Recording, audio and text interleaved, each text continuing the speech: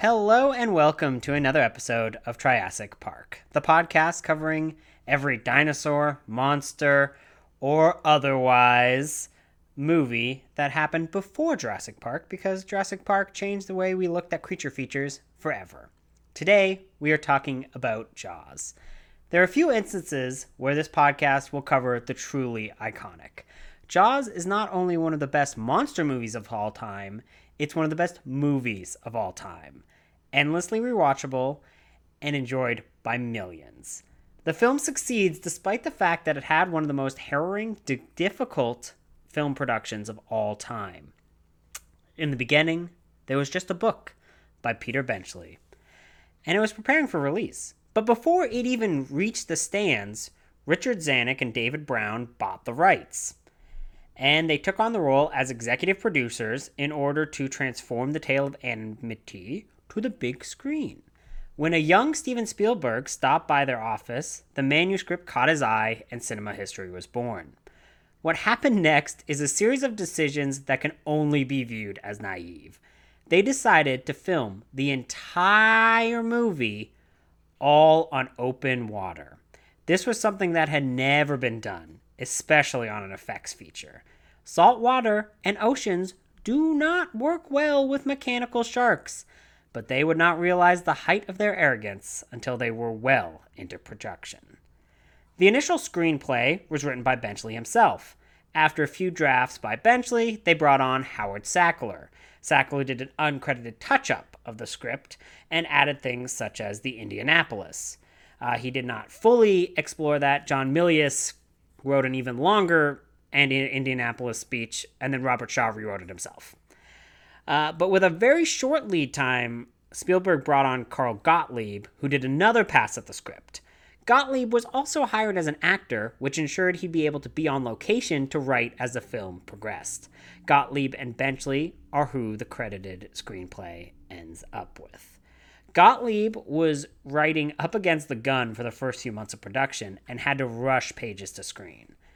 When all of the dust settled, Gottlieb actually got paid more for his acting than he did his writing. Before principal filming began, they set out shark experts Ron and Valerie Taylor to go and film real live shark footage. They went to Australia with some miniatures and a 4'9" ex-racehorse jockey by the name of Carl Rizzo, in order to give the illusion of scale for the final film. The most significant addition is what happens to Hooper in the final picture.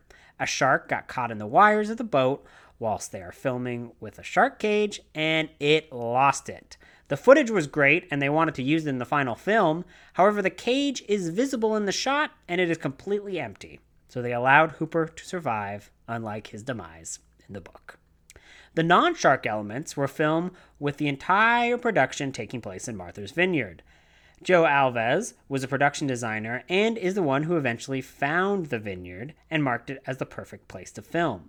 It had all the requirements for filming, and the effects work were to be done in tandem, and they had space in the vineyard to do so. They wanted the production finished by July 1974, as there was the possibility of an actor strike. They did not meet this goal. Robert Shaw had 55 days left on his visa and wanted to finish all of his scenes before his visa expired.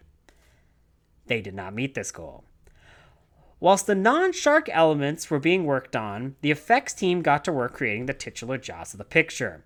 Effects master Bob Matty was brought on out of retirement to work on the picture. He had done water effects and had experience with some pretty elaborate miniatures, most notably the giant squid for Disney's 20,000 Leagues Under the Sea. That was controlled in a studio tank, not the wide open ocean.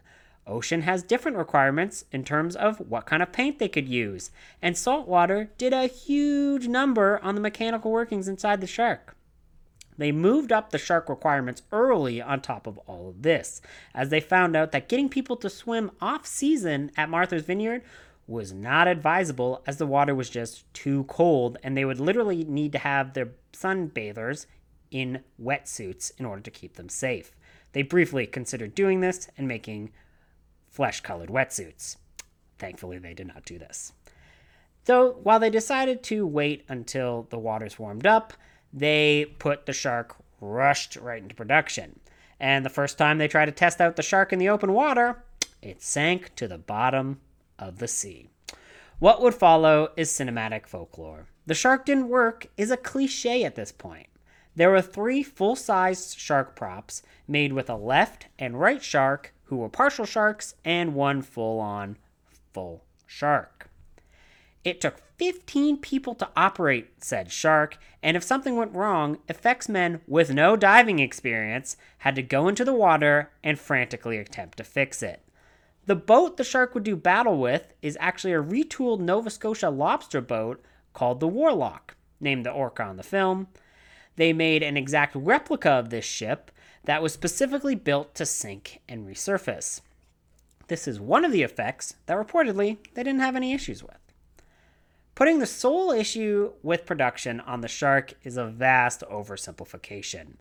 See, they required perfect weather, and since they had gone so vastly over schedule, they continued to have to contend with other boats on the horizon since Martha's Vineyard was now in full vacation mode. The other huge issue with filming outdoors was ensuring continuity of light and of the sun. They only had so much time in the day to get certain shots if they wanted to maintain the location of the sun from shot to shot. The boat sequences take place in about 2 to 3 days if you're kind of trying to really narrow it down, which meant that they did not have a lot of extra time to place sequences if they wanted to move something to a night shot, for example, as it just would not really fit with the continuity of the story. Every morning, they'd have to find out if the weather was right. Then, they would have to get on boats and ferry the entire crew to where the effects barge and the orca was anchored for the day. Sequences would only be filmed if everything lined up just right, which led to a lot of people sitting around with nothing to do. This got the entire crew on edge, including Roy Scheider, who reportedly had an on-set freakout. Everyone was on the verge, including Spielberg himself. Once the film had finally wrapped and he allowed himself to go back to civilization, he had a full-on panic attack. He'd just been holding in so much. Editor Werner Fields was on set for the production, working closely in tandem with Spielberg to edit the dailies and put together rough cuts in order to ensure the bigwigs didn't see any footage that would make them lose confidence in the picture. Once the film was wrapped, Fields edited the entire thing with Spielberg in her pool house. For filming the final version of the iconic reveal of the fisherman's decapitated head, Spielberg filmed the sequence inside of Fields' pool after they denied him the opportunity to reshoot it in their tank. Fields would later become one of the first female vice presidents of feature production at Universal. She won a hugely deserved Oscar for her work on the picture. Jaws was, by all intents and purposes, hell to shoot. Spielberg had nightmares for years after. However, even through all of the hardships and all of the days over budget, it still went down as one of the best movies of all time, forever changing the cinematic landscape. It opened wide to 500 theaters instead of the usual slow and steady release that was the norm. It was the first Hollywood blockbuster and changed our cinematic landscape as we know it. It is one of the biggest examples of film as a collaborative art. Jaws is one of the biggest reasons why I've always believed that the auteur theory is bullshit. Everyone from Joe Alves, the production designer, to John Williams and his iconic score, to, Verna Fields and her editing choices. Everybody who touched the film had an impact on the final picture. True authorship does not exist in film. As opposed to doing a creature breakdown, as we normally do, this time we're going to outline the impact of Jaws on the real world. See, Jaws had a tremendous impact on cinema, but a horrible impact on the public's views of sharks. Even prior to its release, the production had a rocky relationship with the real creatures. The tiger shark that was hung up at one point in the movie is a real shark, who they killed for that one scene. They shot it with a shotgun in Miami, and they had to put it on its own chartered flight in order to get it to the picture. The filming of that sequence took so long that they had to have people come and do makeup on the rotting shark in order to maintain continuity. It's not used for anything but that shot, especially since it was rotting. You couldn't use it for food or anything of that nature. During the filming, the crew on the ocean would also catch sharks, and then they would gut the sharks as chum for catching further sharks. More senseless violence. Once the film was released in full, the violence against the creatures did not stop. The following will be information sourced from a 2017 article published by the University of Melbourne called How Jaws Killed Sharks. Since 1791, there have been a total of 703 unprovoked shark attacks. Out of these attacks, only 186 were fatal. On average, globally, sharks kill about 10 people annually. That hasn't stopped humans from murdering over 63 million of the creatures in 2014 alone, with some species having 90% of their populations wiped out. The mass hysteria people felt about getting into the water post-Jaws led to some truly horrible results. However, there is hope and understanding is possible. In 2004, a real-life shark showed up in Martha's Vineyard, and instead of having the populace drive out the shark with shotguns and murder the animal, the town rallied behind the creature and rescued it, ensuring that it would get out of the harbor and back to its home. And that, my friends, is Jaws, the behind the features. But let's talk about the feature itself, and let's bring on our guest. Today, we are joined by the great Anthony. Hello, Anthony. Wow, I've never been called the great Anthony, but hello. Hello. How are you doing today? I'm doing very well, and might I say that was a phenomenal introduction. I almost forgot to speak up when you were introducing me because I was so enraptured by that intro. So great job. Thank you. It only took like 4 documentaries and 3 books, so it took a lot. Oh, child's play, yeah. Child's play. Good thing work has been dead, and I can just read all day. Don't tell my boss. Anyways, would you like to do an introduction of who you are, what you do, and why you love the film Jaws so much? Yeah, of course. My name is Anthony Darrington. I'm the founder of Something Ghoulish. We're a genre film site that kind of delves into horror, sci-fi, kaiju, thriller, and what have you. We create such podcasts like Ghoulish Casts of Gods and Monsters, Gargantucast, and many more on the horizon. And yeah, I just absolutely love movies, and one of my favorite movies is Jaws. So getting an opportunity to just kind of gush about Jaws is one I'd never pass up. Jaws for me is one of those films that blends charisma, horror, wonder, friendship, and just all these brilliant feelings into one truly perfect film. I've seen Jaws so many times, and I personally can't pick out one thing that I don't like about that movie. Even the shark, or the sharks, I should say, to me, I think are still perfect in their own regard. I've always found that fascinating, in that, like, I guess I have different expectations from my effects work than other people do, perhaps, because I've always heard that common joke. Like, I mean, it even comes up in Back to the Future Part 2, right? Where it's like, oh, the shark still looks fake. Mm-hmm. And I have never gone for, I don't know, I didn't expect to think of it as like a realistic portrayal, right? I'm giving into a fantasy of a movie, right? And if the movie is, and by the way, the movie of course is working because this is Jaws, right? Like, it's working on all levels, so you just kind of go with the picture. And if the movie scared people as much as it clearly did, because it had such a huge impact, I do wonder if some of that is just people kind of trying to be like, yeah, it didn't scare me, the shark was fake, and let alone they probably were screaming in the theater, you know what I mean? Mm-hmm.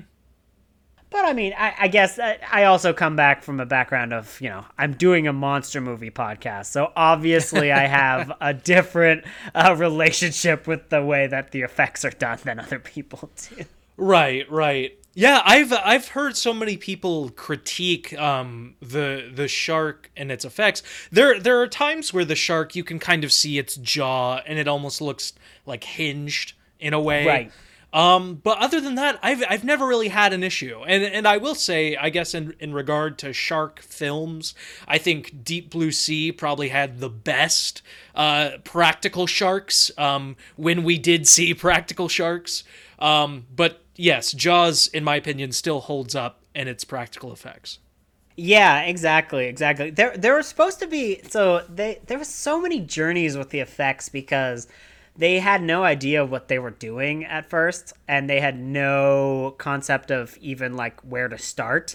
So there was even early on, they were pitched to go to Toho and like get like it done like tokusatsu style. Oh, could you imagine? That would be crazy. so interesting. Yeah, and this is like 73, so this is like Toho is not at the top of its game effects wise, but if you brought in that Universal budget, which even if they lowered the budget for the film, if they were doing that effects, it still would be way more than they ever had to deal with Toho, right? So it would have been fascinating because that would have been that weird moment of now we have like a Spielberg tokusatsu film. Like that's very strange. They were also like, Spielberg himself was very cognizant of the effects because the film was originally supposed to open with, in Spielberg's version, right? So Spielberg got a hold of Peter Benchley's script and he rewrote his own version. But that version is like nobody's ever actually read that version outside of what he said about like certain ideas because he was kind of embarrassed by it and like shelved it. So I didn't really mention it other than the fact that he wanted Quint's introduction to be in a movie theater watching Moby Dick, the 56 Moby Dick, in which Quint would be laughing at how bad the effects were. I love that. And I love that too. And they got they really wanted to do this sequence, but apparently Gregory Peck, who played Ahab in the movie, he hated his performance in that movie, and he wouldn't release the rights. He didn't want anyone to see his performance in that movie. So we lost that scene. But that would have been a very interesting scene. And I guess that would have added an extra wrinkle because for whatever reason, I don't see Amity as a town with a movie theater. So right. I mean, I guess this is just a nerd thing where to add it onto the Amity map in my head. But that is a weird thing. So do we need to start a petition for the Spielberg cut of Jaws? Give us the Spielberg cut. I'm pretty sure Spielberg himself is every time he talks about Jaws, I don't get the feeling that this is a man who can really enjoy the movie. Like, oh no. I think that the movie has forever been scarred by his own experiences on it because every time he talks, it's just like he's so defeated. Like he's so defeated and he's like, man, like I don't really want to revisit this stuff. Let's not talk about it.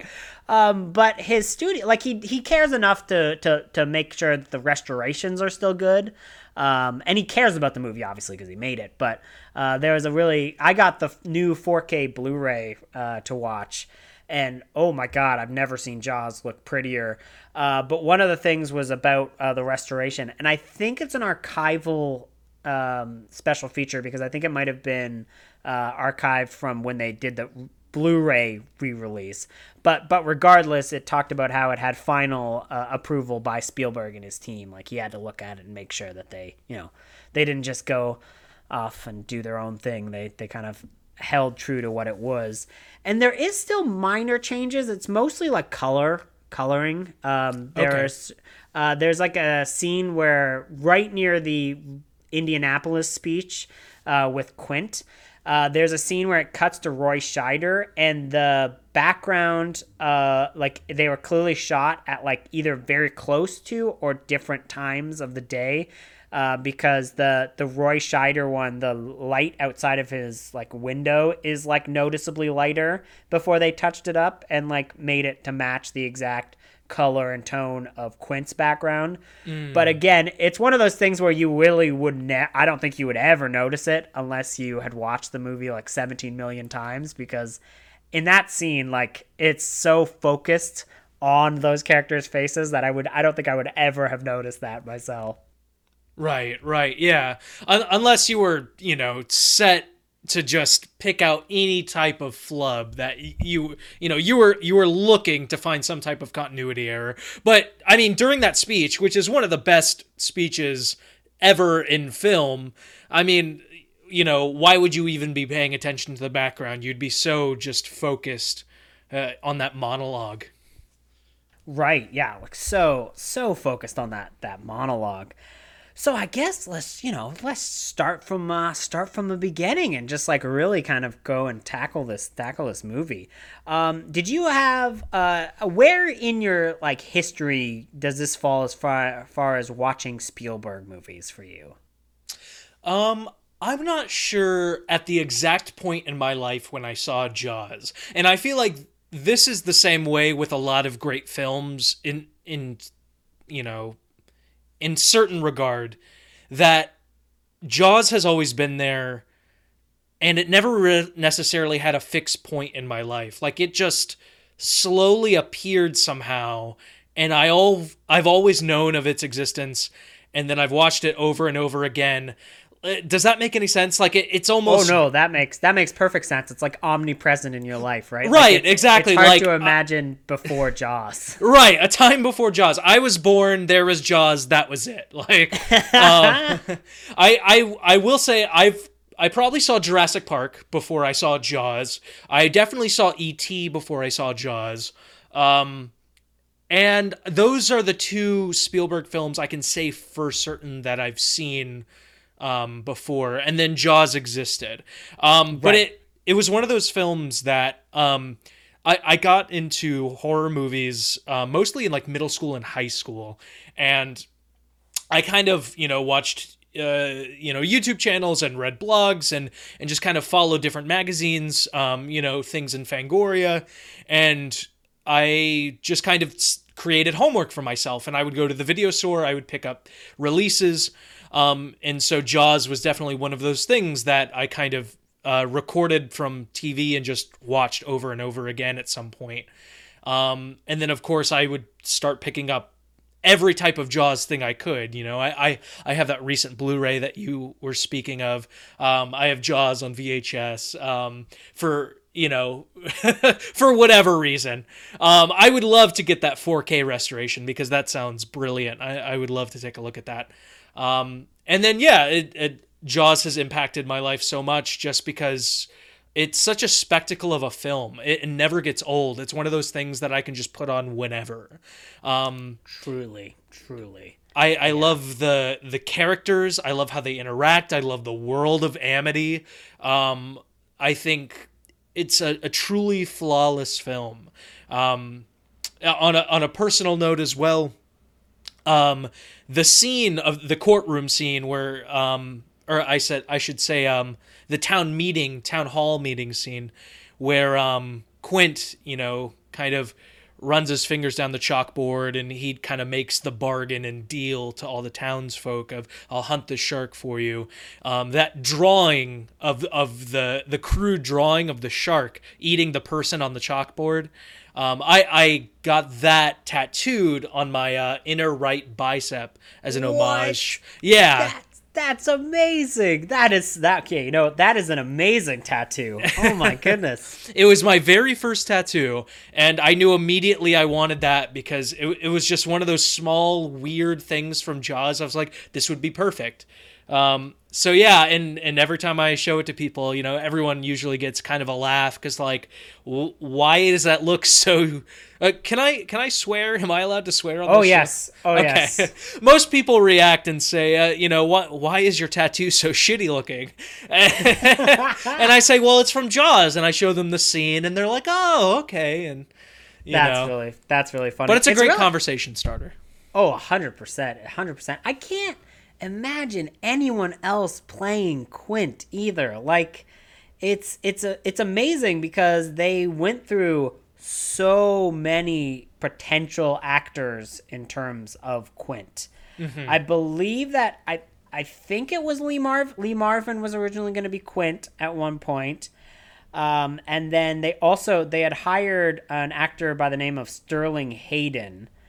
And this guy sounds like he would have been perfect for Quint in that he was currently living on a sail barge in Paris because he was trying to run away from the IRS.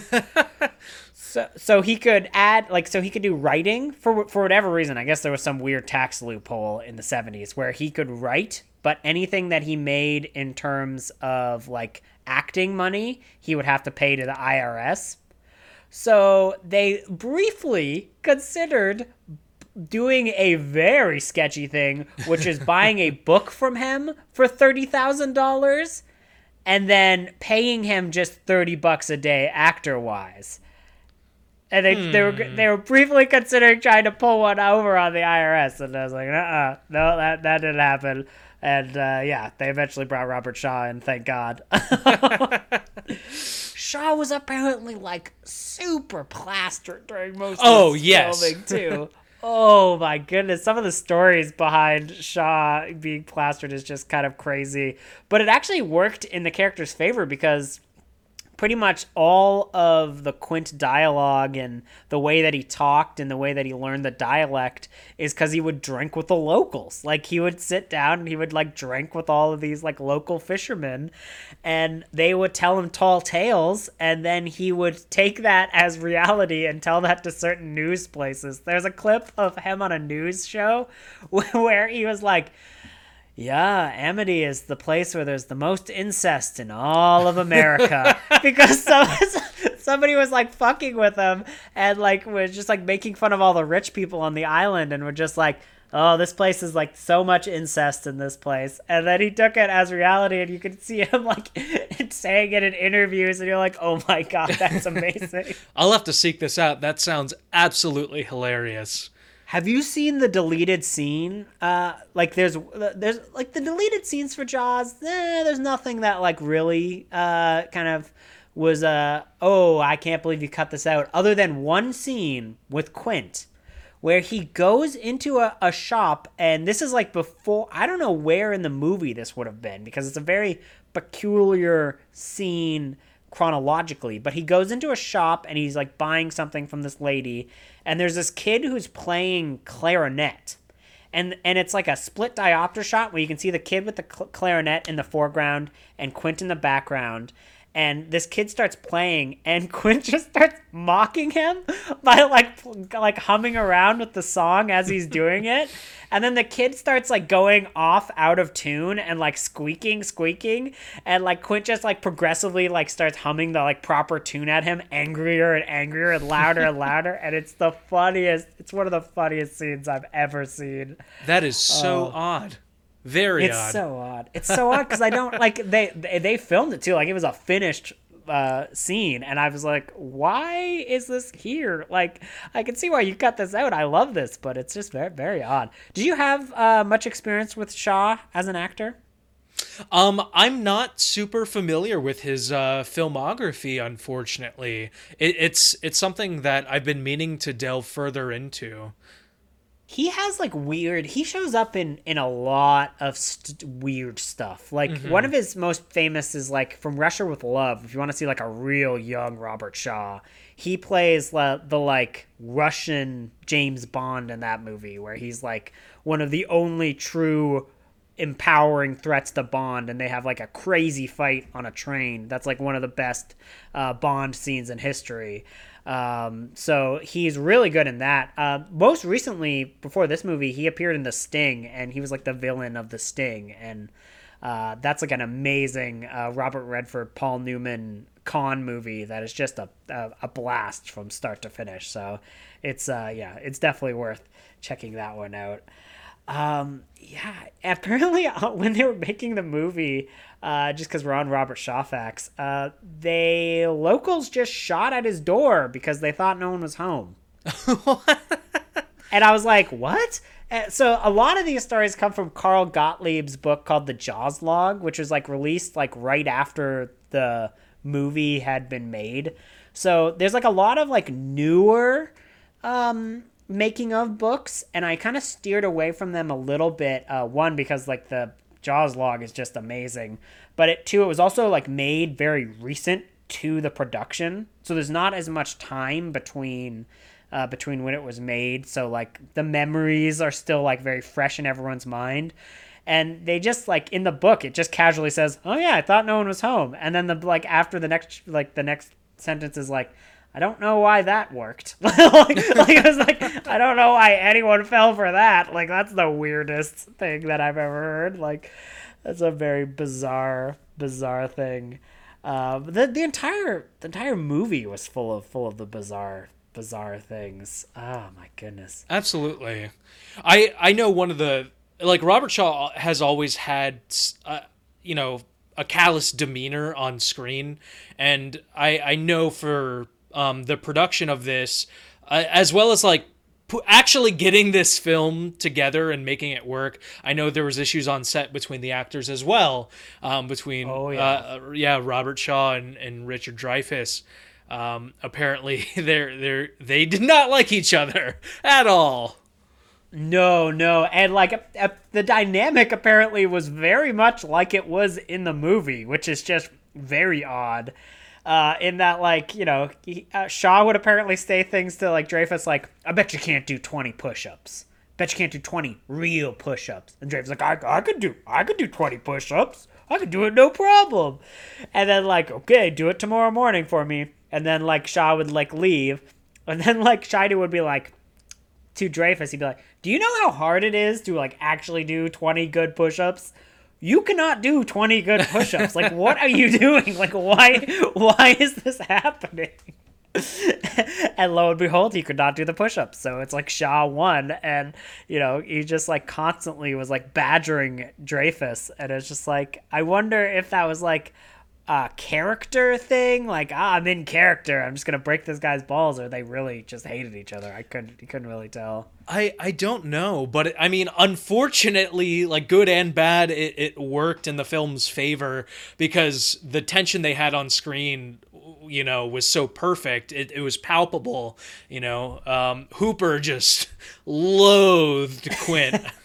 Truly. I think my favorite moment of the film, when Hooper is just absolutely sick and tired of Quint, is when he's making faces behind his back on the boat. He's like holding his fingers in his mouth, like hooking his gums and kind of sticking his tongue out, and he's just like, ah.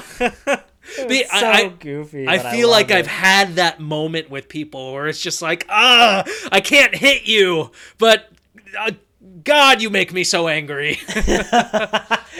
It's so good. Their relationship is so funny, which one of the things that is very fascinating about Jaws is that it's so much like a lot of people say it's like a 2-act movie instead of a 3-act movie, because it's all the introduction and Amity, and then it's the climax, basically. Like there's two almost entirely different portions of the movie that have like minor touches where they kind of weave in, but as soon as they're out on the ocean, it's like almost an entirely different movie.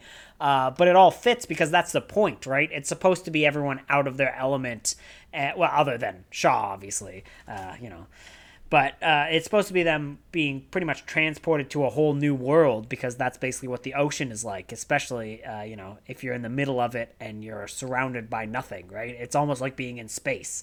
That's why so many space movies use a lot of nautical language, really, like, port bows and all that stuff. Mm-hmm.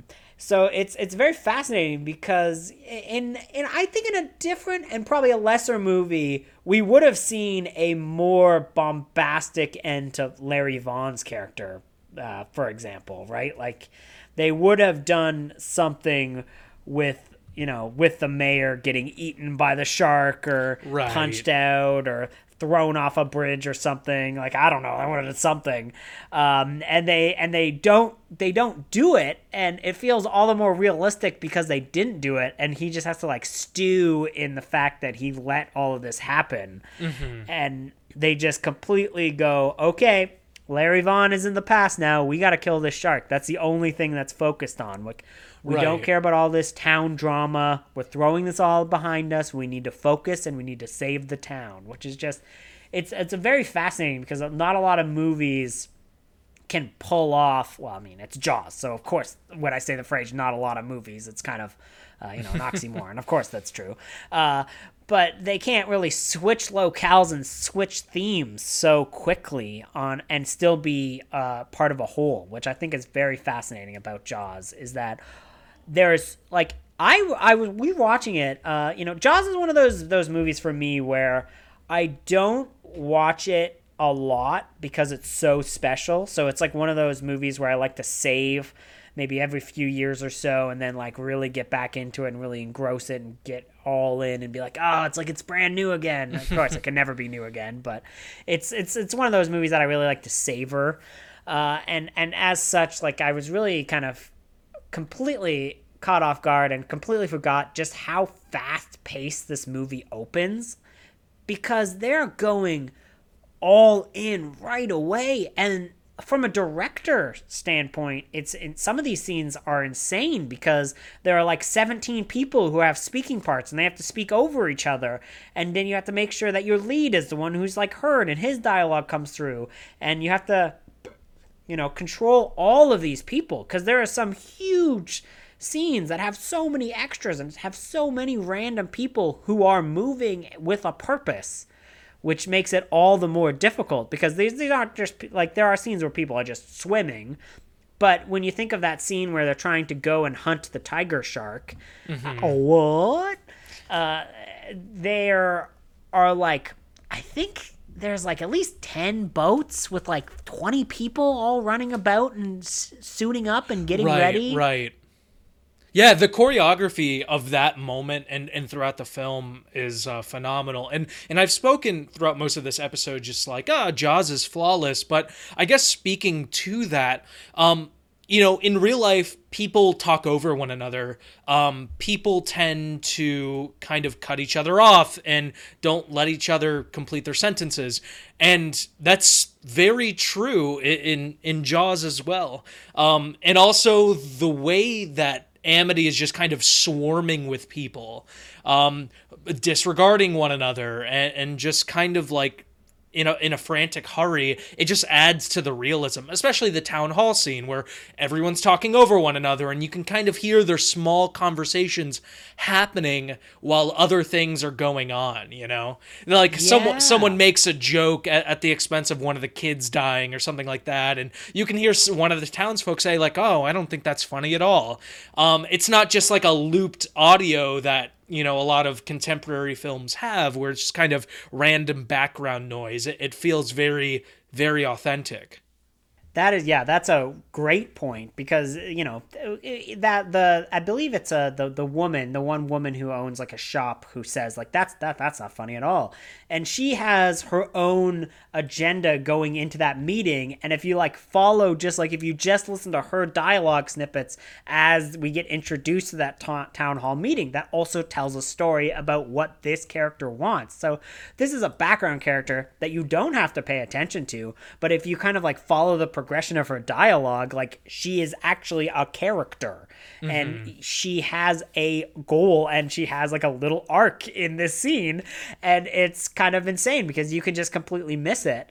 And I think that's one that speaks wonders to Spielberg as a director, and also says a lot about the script writing process, because it's hard to kind of, it's easy to just say, oh, the whole town mumbers and everyone's mumbling and there's something going on and they're rumbling about something. But to build these individual sequences and make these characters actually be characters, even if they don't factor in a lot, is actually really interesting, I would say. Right. And I guess on the topic of like authentic characters. I think we were speaking earlier about how the mayor in Jaws doesn't necessarily have this climactic ending. Not like the lawyer in Jurassic Park that gets Right. eaten on the toilet, right? Like the mayor just kind of like he realizes he messed up in a very big way, and now there's only one thing left to do, and that's hire Quint and kill the shark. That's it, right? And I think I love that because you get this moment with Brody and the mayor where they're both at each other's end, and they've kind of realized the mistakes they've both made, what they let happen, and because of the mistakes they've made, people have died, right? And they're both stewing in their own consequences. And I love that. And that sounds sadistic, but I love that so much just for the fact of it feels so human. Sometimes we don't realize the mistakes we're making until way after the fact. When we're in a situation, we don't realize that we're doing the wrong thing. We all like to think that we would be the hero in our own story, but sometimes that's not always the case. We don't always step up to where we should be and helping out how we should be. And I think that's such an authentic vision of, quote unquote, the human experience is to kind of mess up, realize we mess up, and try to find any type of closure to atone for, how we fucked up. Well, yeah, that is a great point, and one of my favorite lines is when during that sequence when Larry's like, my kids were on that beach too, right? Like he has that revelation of like, the child has been lost. It could have been his kid. Like he's just completely distraught and doesn't even know what to do.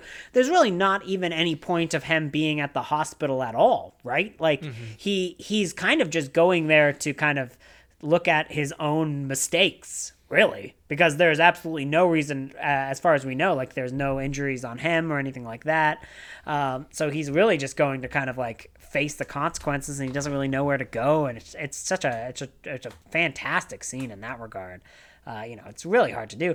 And man, so well acted by Murray Hamilton that like it's basically the mayor from Jaws has become all of 2020. I guess it's kind of like the meme of 2020, and there's a lot of nuance that you kind of lose in that scene, and in that, just if you don't really like take it for all it's worth, right? Like, I don't really think he is emblematic of 2020 because he has a heart and changes and at the very least tries to do the right thing when all else fails.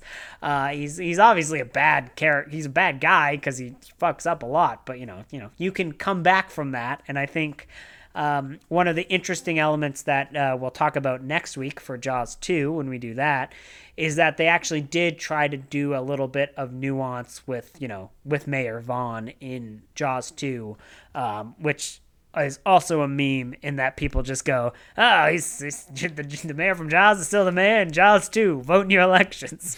Like, which is a hilarious meme, but I was like, well, they try to give him some more nuance in part 2, but anyways.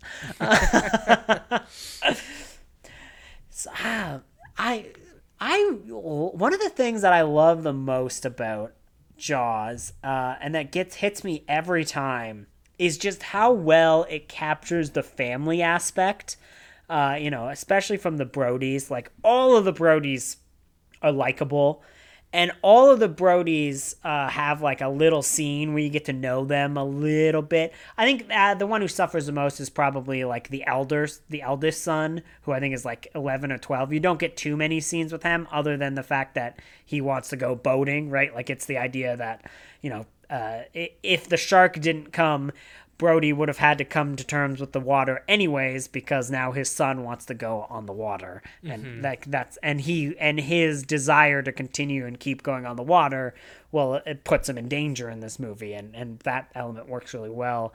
But there's like little moments, like one of the best moments in cinema for me is when the kid is mimicking Scheider and Brode, and like his son is mimicking him, and apparently that was one of those things that just happened on the fly. Like they were all taking a break from shooting, and then the kid started mimicking Scheider, and then Scheider like called in like Spielberg and was like, hey, look at this, Look at what this kid's doing. And Spielberg's like, oh, we gotta shoot that. That's amazing. And they just made it into the movie. Like it wasn't like a scripted thing. It would just happen naturally. And I think that plays off so well in the movie itself because it just seems like a natural scene to happen where the kid is just mimicking his dad. And it's like this really, really cute moment in this pretty harrowing film. Mm-hmm. I think that's one of the powers of the film too, is a lot of Jaws was kind of impromptu in certain aspects. They were rewriting the script, while they were on set, day after day. And they were trying to figure it out as they went along and shooting those, quick little moments of like, Robert Shaw making fun of some kid, playing a clarinet, or, Roy Schneider, mimicking this younger kid, and vice versa. I think those are moments that you can't script. You can't always plan for because they're just so natural. Like, thinking about some of the things that we do on a daily basis that maybe, would make no sense in a movie, right? That like sometimes people don't even see that you do, or that you wouldn't even think about. I think that's the beauty to it. And just even kind of going further on my tangent here of just it's a very human story. And like the focus isn't necessarily on the shark. It's about our relationships with one another and kind of overcoming grief, overcoming challenges, and how do we grapple with one another as a community, especially when we've messed up. Yeah, exactly. And well, one of the other, like, oh man, Ellen Brody is so good. Lorraine Gary is so good in this movie. Mm-hmm.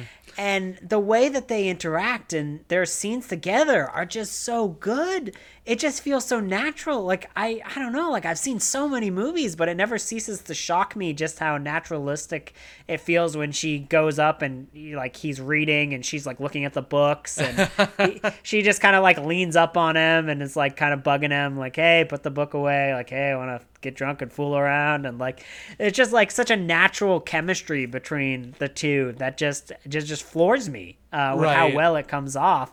And she does so well in the movie that you're kind of sad to see her go. Like you kind of wish she was on the boat too. I mean, obviously, it's not really the point. And she would get on the boat. She would be the one who kills the shark in Jaws: The Revenge. So she would eventually get her just due. I guess she could have known better. We'll get to Jaws: The Revenge. But best of luck. Yeah, you know what? Let me tell you, there's no books on Jaws: The Revenge. So it's mostly going to be reading that insane novelization, which includes voodoo. Anyways, look forward to that, folks. But I love how natural all the characters are in this movie. You think of the scene with another like dinner scene. I guess the dinner table at the Brody's house, I guess, is a weird focal point for me that I just love everything about it. Because when Hooper comes over with the wine and they're all having the discussion, and I think that scene like really hits so much. I feel like this is just going to turn into a Jaws minute by minute podcast. That's fine. I'm happy to start this with you. we can do this. I've thought about this a lot too. And like, I think that scene is really special because oftentimes in film, you don't see people eating. Like, It's something that we do and center ourselves around so often, but we don't see it, casually done in film. And so seeing people around this dimly lit dinner table, it's a family, this guest comes over, he's awkward and jokey. They're like, they're trying to talk and they're stumbling over one another. They're drinking wine. He takes someone else's food. Like, all of this happens so casually.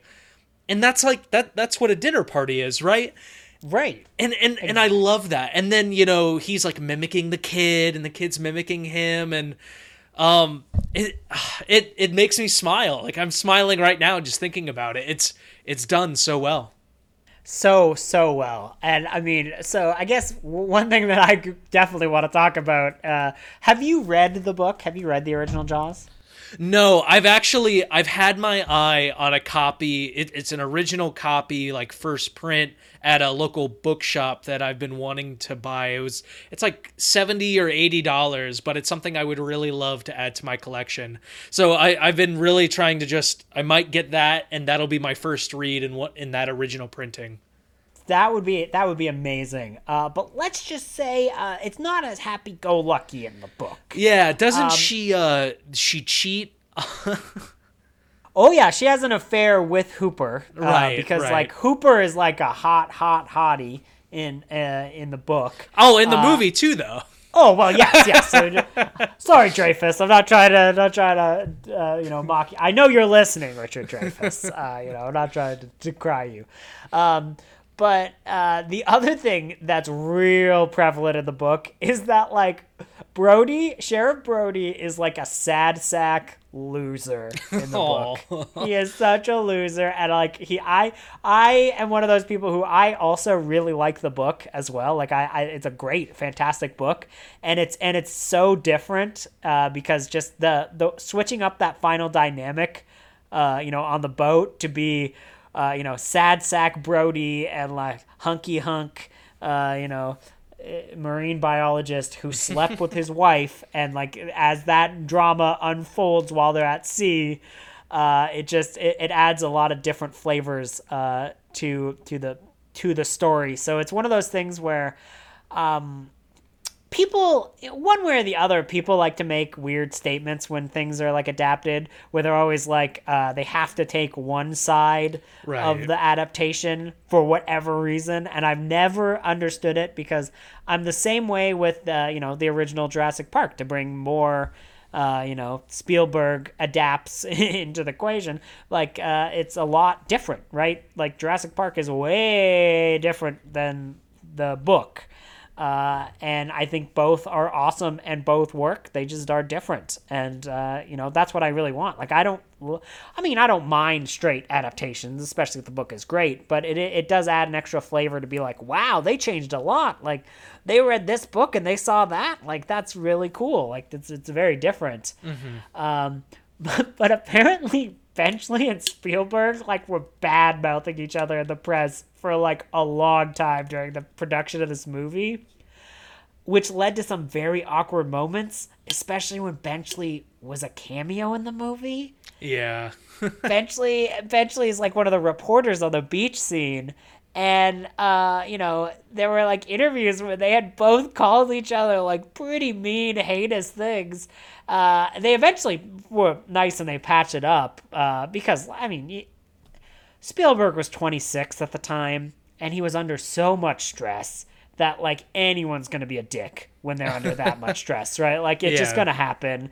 You get pressed, you got to do like 17,000 interviews and all you can think about is how the shark didn't work or the weather was off or, tide messed up your shot or any of the million things. So, you can't really take all of that to heart. And then also like, the press is, they took certain things out of context a little bit, at least according to Gottlieb, which kind of like heightened the anger towards each other. But when they actually met, they got along nice. And then they had like a nice like a mail, not email, obviously it's the 70s, but a mail correspondence where they would like, Spielberg is like, look, I'm sorry. Like, hey, thank you for being on. Like you made a big contribution to the team. And then like Benchley was like, oh, thanks. Yeah, no, I'm sorry for saying all these horrible, weird things about you in the press as well. And they like smooth things over. But the one thing that they did not agree on, and eventually it was just one of those like, all right, whatever, we're leaving this conversation, is the death of the shark. Because it's in the book. I'm not going to spoil it. It's different in the book. Let's just say it's very different in the book, because Benchley was going for realism, and Spielberg was going for a bombastic, amazing ending. Right. Right, and it's there's what's good in a book is not always good in cinema. It would probably feel like a letdown if they did the book death in a cinema, but it works really well as the book because it's kind of the point of the book. It's like a metaphor. Anyways, the shark is a metaphor. But I love that Spielberg stuck to his guns and was like, no. I know that putting a oxygen tank and shooting it would not affect the shark. I know it wouldn't work. Like, I know it wouldn't do an explosion, but I don't care because it's good movie making. Right, exactly. And a lot of people say that, like, Jaws was kind of the birth of the summer blockbuster. Right. Yeah, exactly. And I also said that in my opening notes. I think it's a little bit more complicated than that, obviously. Absolutely, yeah. As is everything, right? Like, and production and going through all of that and figuring out release schedules and blah, blah, blah, blah, blah. Like, if you wanted to write a term paper on it, you definitely could. Any university students, talk about the birth of the summer blockbuster. be fascinating. But it did undeniably had like a crazy huge impact on cinema in general. And to the point of like the poster, the iconic Jaws poster, I did not realize that is just, it's not new artwork for the movie. That's just the paperback release of, like, that's the art they used in the paperback release for the first Jaws novel. Because the hardcover of the first printing of Jaws has a very different looking cover. Right, it's black, correct? And the shark is almost like pale. Yeah, and I don't even think you can see the teeth in the shark. Like, I think it's like it's a very different, more foreboding image. But the production company were just like, oh yeah, you can use this paperback cover, whatever, go ahead, use it, whatever. And they gave it to him for free. And the gentleman who actually made it was a guy by the name of Roger Castell, and he just thought he was doing another job for a paperback company. And, he had, an artist, and he had her for a model for another portion of like another paperback he was doing. And then he's just like, hey, can you do like a swimming scene? And then I'll draw it and paint it up and just, get there and I can model you. And he is inadvertently one of the most like famous poster artists of all time, even though he was just making a paperback cover. But that image has been parodied ad infinitum. Like, I bet you right now I can find you 20 new parodies of that image from 2020 alone, and I don't know, the shark is COVID or something. Believe me, it's probably happens. Yeah, I've seen people do renditions of movie posters that are just simple geometric shapes, and like, you could tell what the Jaws poster is probably just by simple colors and triangles. Truly.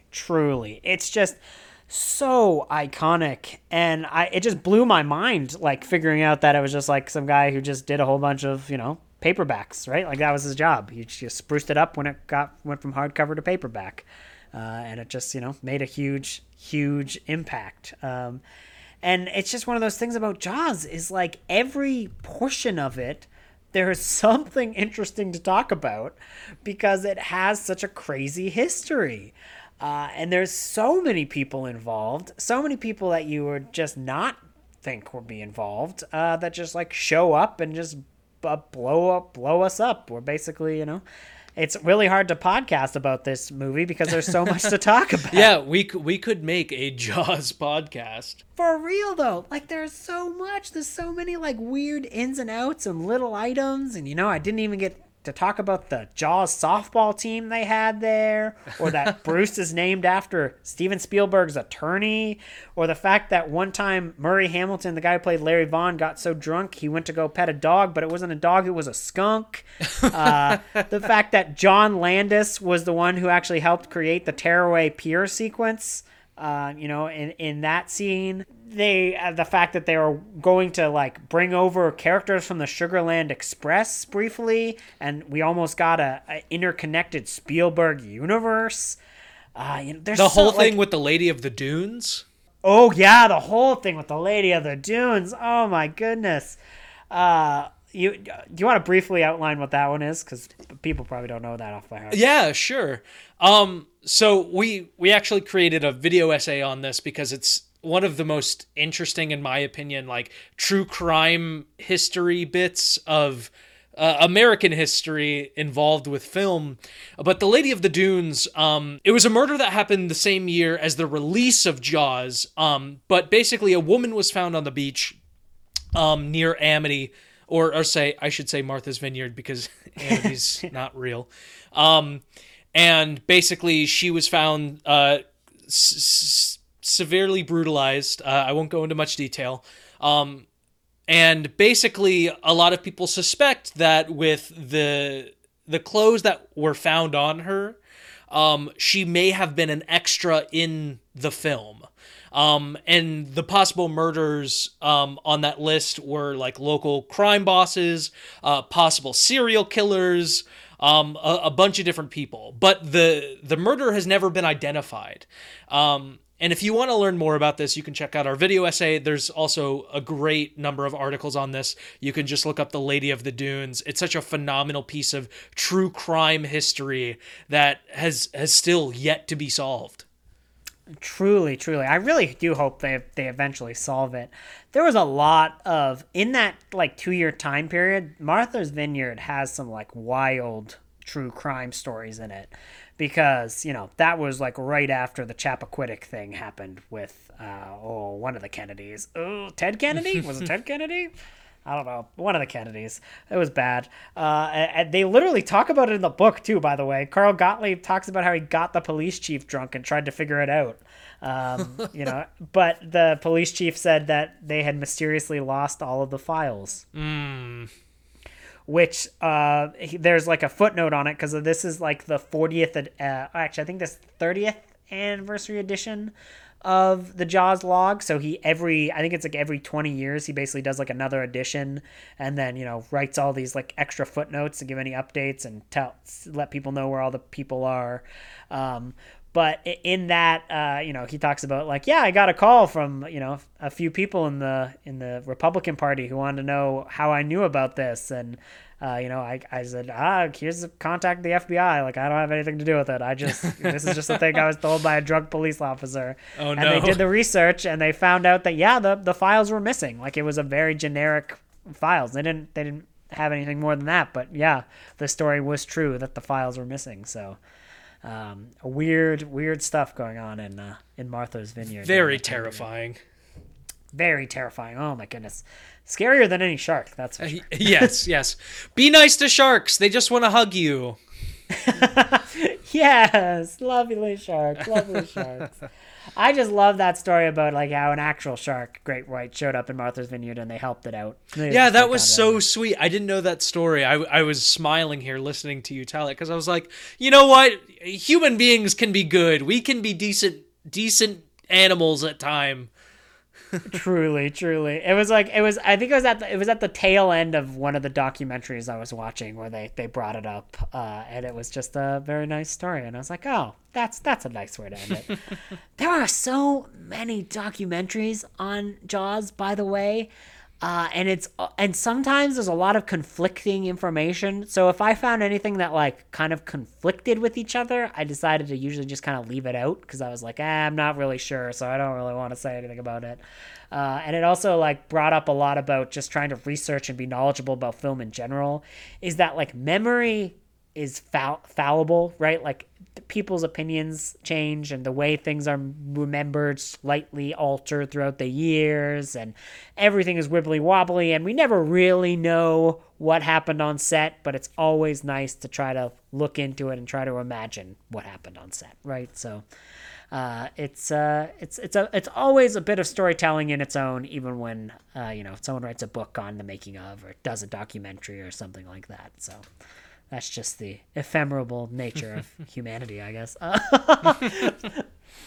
But yeah, I mean, I guess with that, Anthony, what are your final thoughts about Jaws, and where can we find all of your wonderful writing in the future? As you probably know from the past hour, obviously I love Jaws, and I love Jaws for a good reason. I think it's one of those films that stand the test of time. It tells a very human story. I think the effects still hold up. I think its impact on cinema, it can't be argued. It has some stake in the beginning of the summer blockbuster. It has some kind of stake in where we were as a culture at the time it was filmed in. It definitely had some type of movement in Steven Spielberg as an individual, because you don't realize how much it probably deeply affected his life, in probably a very negative and stressful way that pushed him towards some sort of direction later on.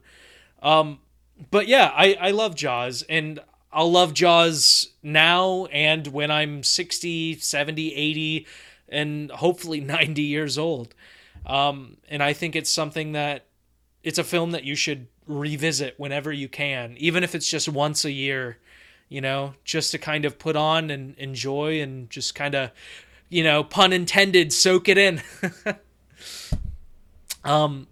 I actually spoke on Jaws prior with one of our writers, Victoria Timpanero. She has a YouTube channel called The Horror Academic, where we kind of got into all things Jaws as well. And I highly recommend that conversation if you just want more Jaws content. And definitely check out that Lady of the Dunes video essay we put together. A lot of love was put into that, and if you're into true crime, I think you'll appreciate it. Andrew, I want to thank you for having me on and letting me gush about Jaws. We write about movies so often, and I produce, all these different shows. I often don't get a chance to just kind of gush about a film without being like analytical, and just kind of being able to geek out. So I want to thank you for that opportunity. Oh, well, thank you. You were great to have on, a great guest, and you have a huge history with Jaws. So it's always nice to kind of balance the informative with just the love of cinema, because when we really get into it, cinema's an entertainment form. So you don't need to overanalyze everything. Some things you can just enjoy. Absolutely. You hear that, internet? Some things you can just enjoy. You don't need to overanalyze everything. I'm going to get that tattooed on me. And I'm going to get tattooed that scene where Quint yells at the boy playing a clarinet. Please. I need photos. One arm will be like the boy playing the clarinet. The other arm will just be, Robert Shaw's Quint like yelling at him. Can we make that the new cat meme where it's like the lady yelling at the cat at the table? Like it could just be totally Robert Shaw on the clarinet. Yeah, we could do that. Oh my god. Oh, goodness gracious. Well, be prepared for all those memes. When you're hearing this, you'll be like, wow, this is where that viral meme started. Exactly. If you want more film content, if you want to just find me personally, I'm on Twitter at @amdarrington, and of course you can find the great genre film work that we do on our website, somethingghoulish.com. We're everywhere else on social media, wherever you linger. But yeah, talk movies with me and everyone else. We're excited to chat and kind of get nerdy. Perfect. And honestly, people, you really should be checking out Something Ghoulish. Absolutely, and I'm glad you acknowledged that. One of the things we try and do is make sure we uplift, a variety of voices, and it's not just kind of the same ones you can consistently hear in media. So, we try and kind of give an array of opinions and, thoughts on kind of the culture and the culture of movies. Hell yeah. And if you like this podcast, you can always rate us 5 stars or whatever rating you want to give us on any podcasting platform. You can email us at milkshakesandmimosas@gmail.com, or you can even throw us a few bucks our way on Patreon if you are so inclined at Milkshakes and Mimosas on Patreon. If you're looking for all of the sources and all of the information as to where I got everything that I'm telling you now and told you in the information package, they will be in the show notes, so you can make sure to buy and read the Jaws yummy yumminess. Thank you, and have a great day. Goodbye.